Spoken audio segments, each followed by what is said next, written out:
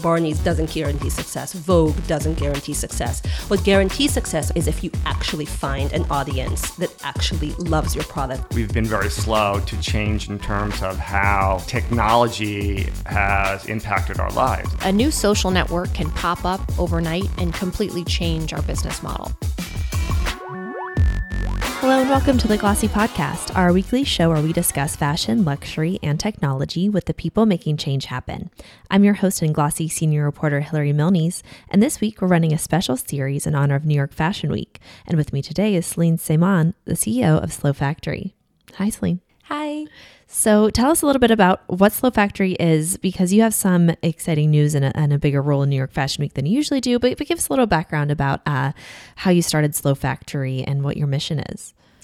So Slow Factory started 5 years ago, sort of by accident. I was a researcher and working on open data. I know it doesn't sound very fashiony, but I decided to print NASA satellite images on silk scarves and making them in a sustainable way. And it launched me into a new company that is now called Slow Factory. And it started off with a tweet. I tweeted, "Wouldn't it be nice to wrap yourself with the world and the universe?" And then people started really loving the idea of archiving these images on silk scarves. It's a very classic format. It's very much like a European format, like Hermès would have a square scarf. Each scarf tells a story, and Slow Factory in the same way. Each scarf tells a story, and very quickly we became, because of the nature of the photography, we became very engaged politically, I would say, before even the past elections. The first scarf we did that was a bit more political was an image of Gaza at night, as seen by an astronaut from space, and he tweeted, it's the saddest image that he has seen from space, you know. Mm-hmm. And so we wanted to print it and raise awareness about the Middle East and what is going on there. And we printed the word peace on it. And the idea was we wanted to inspire the overview effect, which is when you look at the Earth for the first time, when you're floating in space, you realize that we're all in this together, and we're one with the planet Earth and us as humans. And very quickly I started advocating for human rights and environmental issues through the scarves and each one would tell a story. Recently we printed again the Middle East, North Africa with the words banned, and it showed the 7 banned countries that President Trump has decided to ban. And with each scarf, we're raising funds to support initiatives, non-governmental initiatives in the regions that we're printing the images from. Mm-hmm. So it really took off from there. And this was 5 years ago, as you said. So over those 5 years, have you been watching fashion? Does it feel like fashion is almost catching up to this idea of sustainability and political awareness? Do you find that being almost an evolution that's happening in the industry? Absolutely. I really think that when I first started, not only was I an outsider because I came from design, but from a different background in fashion design. And my background was more in computational arts and research. I'm a director's fellow at the MIT Media Lab, and I'm more of an advocate and a researcher.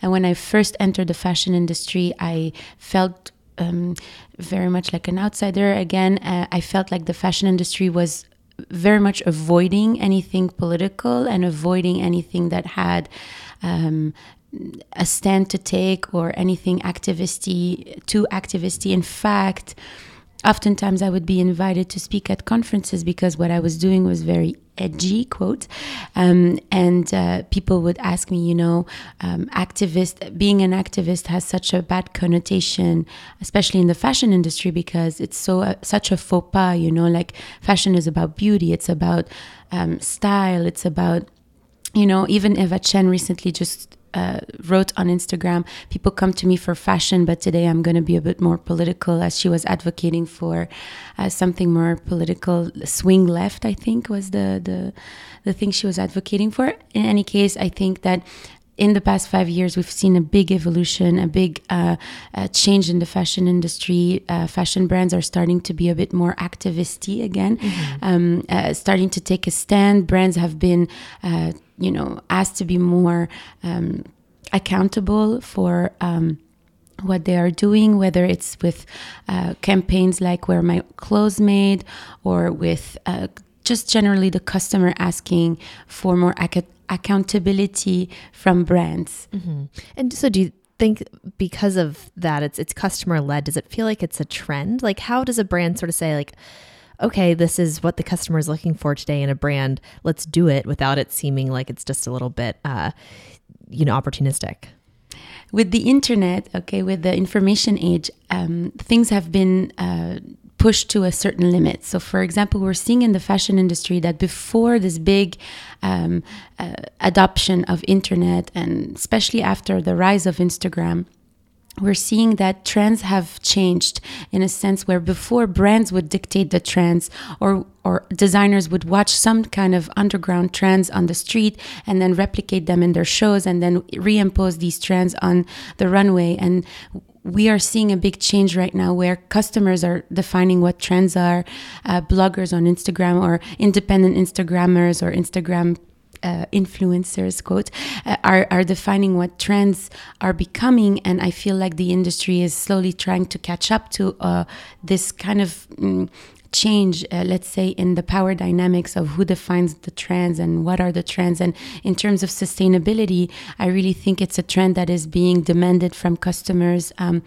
Customers are changing the way that they're consuming goods, the way that they're buying, and because of that, they are demanding that the brands become more aware and more holistic in the way that they're presenting products to them. And so on the subject of sustainability, do you think that progress has been made there in a positive way that you think is it moving in the right direction? Because I just feel like we hear so often, like, it seems like an overwhelming problem. But we've heard some from brands and designers that are working to make their lines more sustainable, even if it is small progress. What do you think about the idea that a lot of brands kind of say, like, oh, it's too much to overhaul our entire business? Great question. I really think we should not get discouraged, because if we do get discouraged, then we lost the battle towards change. A small change, any change a designer can make in their supply chain or in the manufacturing is a significant change towards a global goal. When we are looking at sustainability in the fashion industry, it is a need more than a want, and it has always been a need more than a want. And what we're seeing recently is that this need is changing into a want. It's becoming what customers want. It's becoming the new luxury, and designers are putting in the efforts in changing their ways and changing whether the fabric that they're using, maybe producing more locally, maybe engaging with artisans, maybe creating a meaningful collaboration with local artisans and so on. And not only because they want to sell more products, but because it's literally becoming more of an awareness that if we don't do that, and even a smallest change can be such a significant, powerful, impactful move in the global goals and the global community that we are looking at from a global international lens, that it is necessary. And I really think that any glamorized effort, even if it's marketing, is important. Mm-hmm. Even if it's a company that's a little bit insincere about what they're really doing. Like who? Well, you think of the big fast fashion companies and their green efforts. Those come to mind because I think that doesn't outweigh the damage that their companies do cause. If they're like, oh, and we have solar powered factories in 2 of our countries. Totally. I mean, it's we need to demand more of the fast fashion groups, the global brands, because of their impact. They are everywhere in every country. Their profit is what drives their growth. Mm-hmm. And every year they want to have more stores, create more products, and that is what clogs down the environment at the end of the day. Any effort that they take is important, even if it is still in the realm of marketing. I know for some having been now a bit more aware of and working within the sustainable movement, working with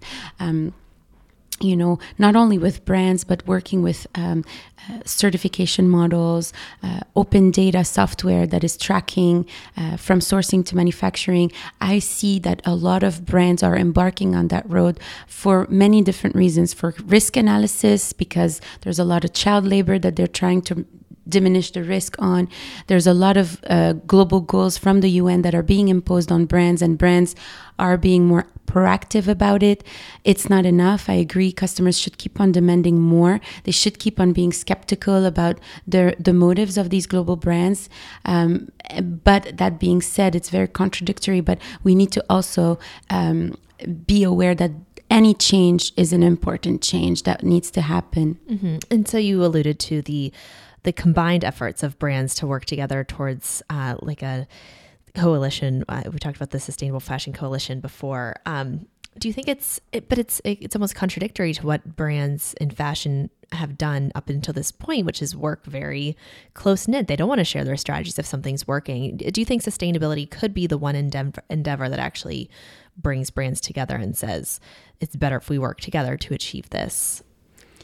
Again, I will say absolutely in many ways, because sustainability without transparency there's no accountability. You can say I'm sustainable, I'm ethical, but how do you prove it? You have to show what is it that you're doing, what is the supply chain. Maybe you adopt something like a transparency in pricing, like Everlane, and you show the way that the pricing structure works. That's some kind of transparency that is very new to the fashion industry, as the fashion industry is known to being opaque, is known to being selling a dream.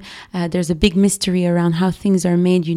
Before the campaign Where My Clothes Were Made, people were not really inclined in asking, what is this made of? Where was it made of? Mm-hmm. And we are seeing a big change in culture and demanding more transparency. And again, I really think that it's influenced by the information age, the internet, and how the internet has changed every single industry. And fashion is just one of them in demanding transparency. Government has been, challenged towards transparency. There's open government initiatives. The food industry has been challenged, and there's a big push in the organic movement. And I think fashion is just at the brink of something wonderful. Where we will see a lot more transparency, a lot more openness in it, mm-hmm. that will drive it forward. Right. And so during New York Fashion Week, you've been talking about this. Tell us a little bit about your new venture. It's called The Library. Is that right? So why did you launch that? What is it? So the library is a sustainable fashion archive, and it's essentially three things. One of them is an education platform where we launch events, and we just launched a new series in collaboration with MIT Media Lab and the Ace Hotel that is on Wednesday, February 7th, where we're bringing together thought leaders, designers in the industry, researchers, human rights lawyers, astronauts from NASA, waste activists, and waste reductionists. There's also a co-curator from MoMA that's going to be there, and so on. And the goal is to discuss sustainability, technology, and human rights under the lens of fashion. Mm-hmm. The library is also a service where we work hand in hand with global brands, and we help them improve their supply chain. And we are also a brand where we actually create our own zero waste, sustainable collections in collaboration with material scientists. So the past collection that we've made is in denim. It's a denim collection, and the denim is made with 19% recycled plastic bottles collected in Haiti with our partner at the time, Thread International, and American cotton. So it's 19% plastic bottles weaved with American cotton. Mm-hmm. And with that collection, we revived classics. We made a jumpsuit, a powered jacket, high-waisted jean pants, a mini skirt, mini short, and a little black dress, but in denim. And the idea was that the way that we approach our brand with the library is through classics and iconic pieces, because they're timeless and it's not about trends. It's about something that lasts, that will last over time. And we want to make them with a material that will also be an everlasting material. Either it's a material that's made from waste, or it's an upcycled material, like made out of recycled material, or it's a lab-grown material, or it's a material that's biodegradable. So we have very strict rules on what we use, and throughout that process, we designed a new standard. It's called the sustainability standard, and it's basically a certification when you work with a library, because we take care from sourcing to manufacturing. We're able to certify the process and work hand in hand with existing certifications, and essentially compatible ways. The certification that we offer is a consumer-facing certification, which means it's readable. It's essentially sustainable literacy. It's just explaining to customers what it is that we're doing. So it's definitely in the same lines as transparency, and when you look at it in this sense. Mm-hmm. And right now, fashion is pretty much lacking something like that, like a standard signifier that customers can look to, and unlike what the food industry has for like organic produce and things like that. So is the goal to make it easier for the customer to know that they're buying from a sustainable brand. And so what are your standards then for brands that you want to work with, and that could be certified by the sustainable standard? Yeah.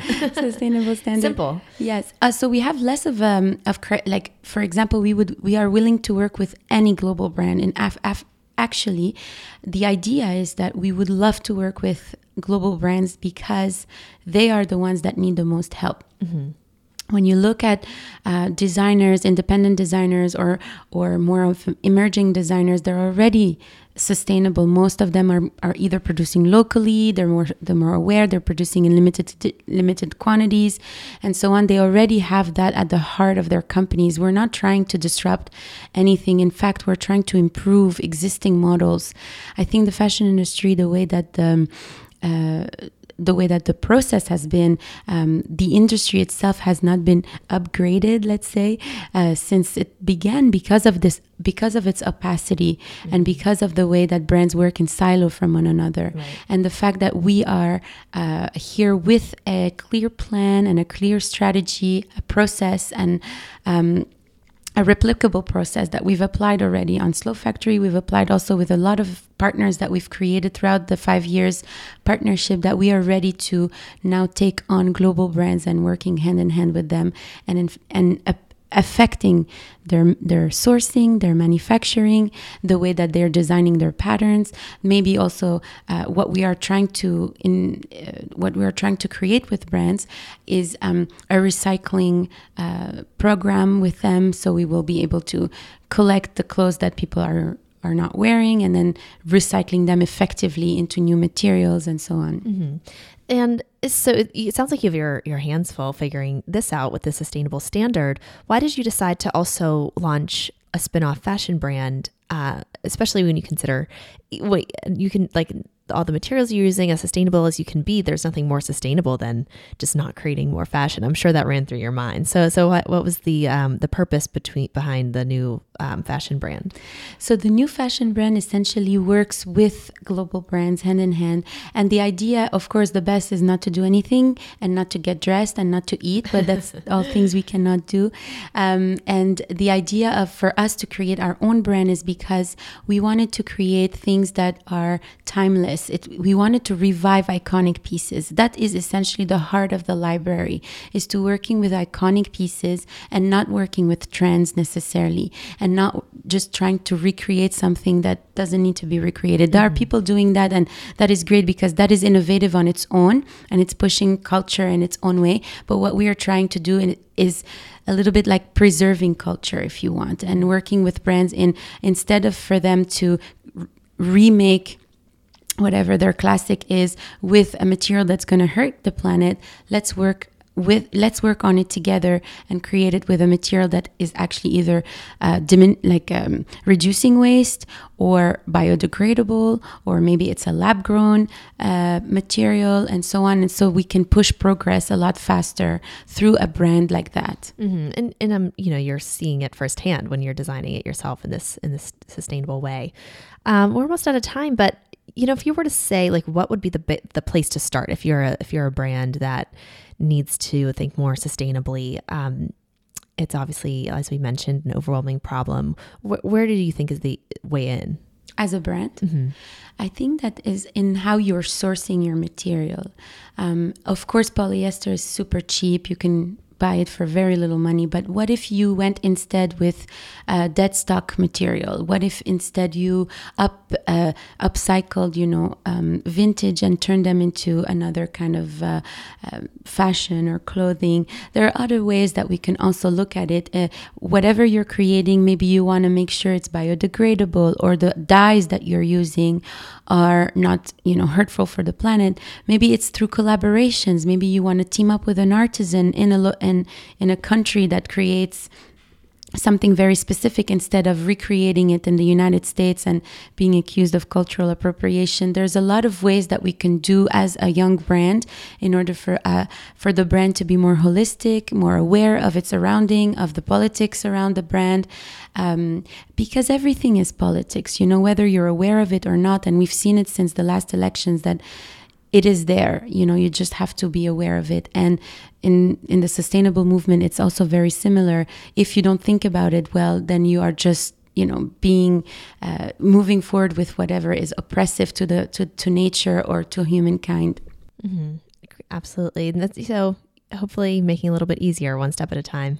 Yes, for sure. It's not a easy road, but any step you take is an important step. Any step. Mm-hmm. Great. Well, thanks so much, Celine, for coming in and chatting about this. Thank you so much for having me. Yes. And thank you for listening. Our New York Fashion Week podcast series will be running in a special daily newsletter, so get your coverage directly in our inbox by subscribing on glossy.co. We'll be back tomorrow with another episode. A special thanks to Aditi Sangol, the producer of this podcast. And as always, be sure to subscribe on iTunes, Google Play, and Stitcher, and leave us any feedback you have.